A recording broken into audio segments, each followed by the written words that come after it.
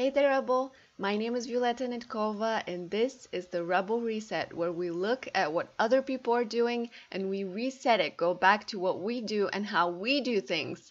Damn it! Today I'm going to read a letter that I wrote to all creative rebels a while back, and I believe that it is going to be better for me to read it out loud. So here goes nothing. Dear Rebel, in order to succeed, you must first know yourself. Here's why. Say you start a humongous project. You've never done it before. Eventually, you run out of steam and disappoint a bunch of people because you don't have the motivation to finish the project.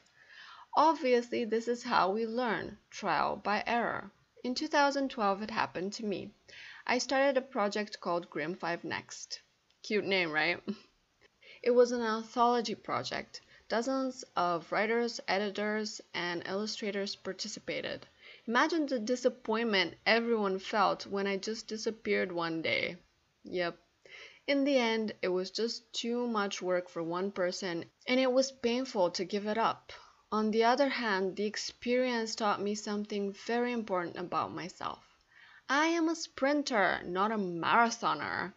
Knowing this, it doesn't mean I can't ever do a large project again. Actually, I just did. It just means I'll need a lot of fail-safes when I do. One could be hiring people to pick up the slack when the time comes. Another could be doing as much as I can in 3 months and starting the project when most of the stuff is already done. Not announcing it to the world and ending up disappointing everyone could help too.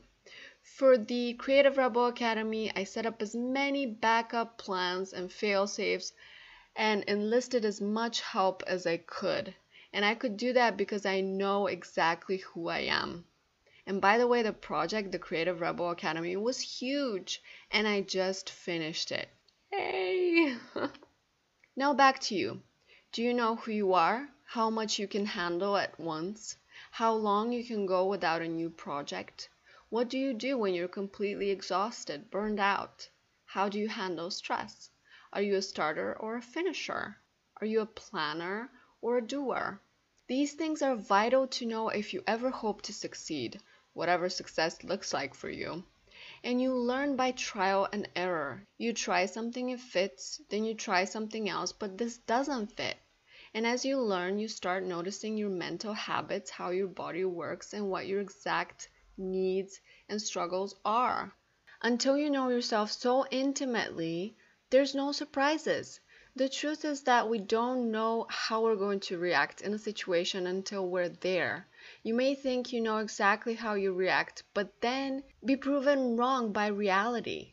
That's what life does. It throws us a curveball to see how we'll handle it. The more experience you have, the more you'll know how to handle those curveballs. And the more backup plans you have, the more secure and successful you will feel in your life. But if you think that you can just sit down and think your way through something, it ain't happening. Or that you journal your way through it, BS. I used to hate that I forget things easily, that I have a brain that goes everywhere at once, that I find it much easier to start things than finish them, that I find too many things interesting, and that I am addicted to newness. And here's the thing, I don't hate those things anymore. If anyone tells you you have to fix those weaknesses, I'm calling bullshit, because the more I have learned about myself, the more I know that the only way to be happy is to accept yourself as you are. All of yourself, even the messy, nasty, and awkward bits you want to hide, not share. By accepting your weaknesses, you can learn to work around them and even with them. Knowing myself, I adjust my work days so I can do my best on my time and my terms, not on some other people's terms or time. Knowing myself, I can adjust my creative process instead of trying to change it, and that helps me achieve flow and fulfillment. Knowing myself, I can grow my business like nobody else can. Knowing myself, I can operate joyfully in my organized chaos. And at the end of the day, isn't this what counts? Being yourself, being happy with who you are, and working joyfully? Tell me you don't want to achieve that. So my friend, put down that journal and start failing. Mistakes are better teachers than online advice. Accumulate so many that you're freaking Yoda. That there are no surprises and that you know yourself better than whoever created you.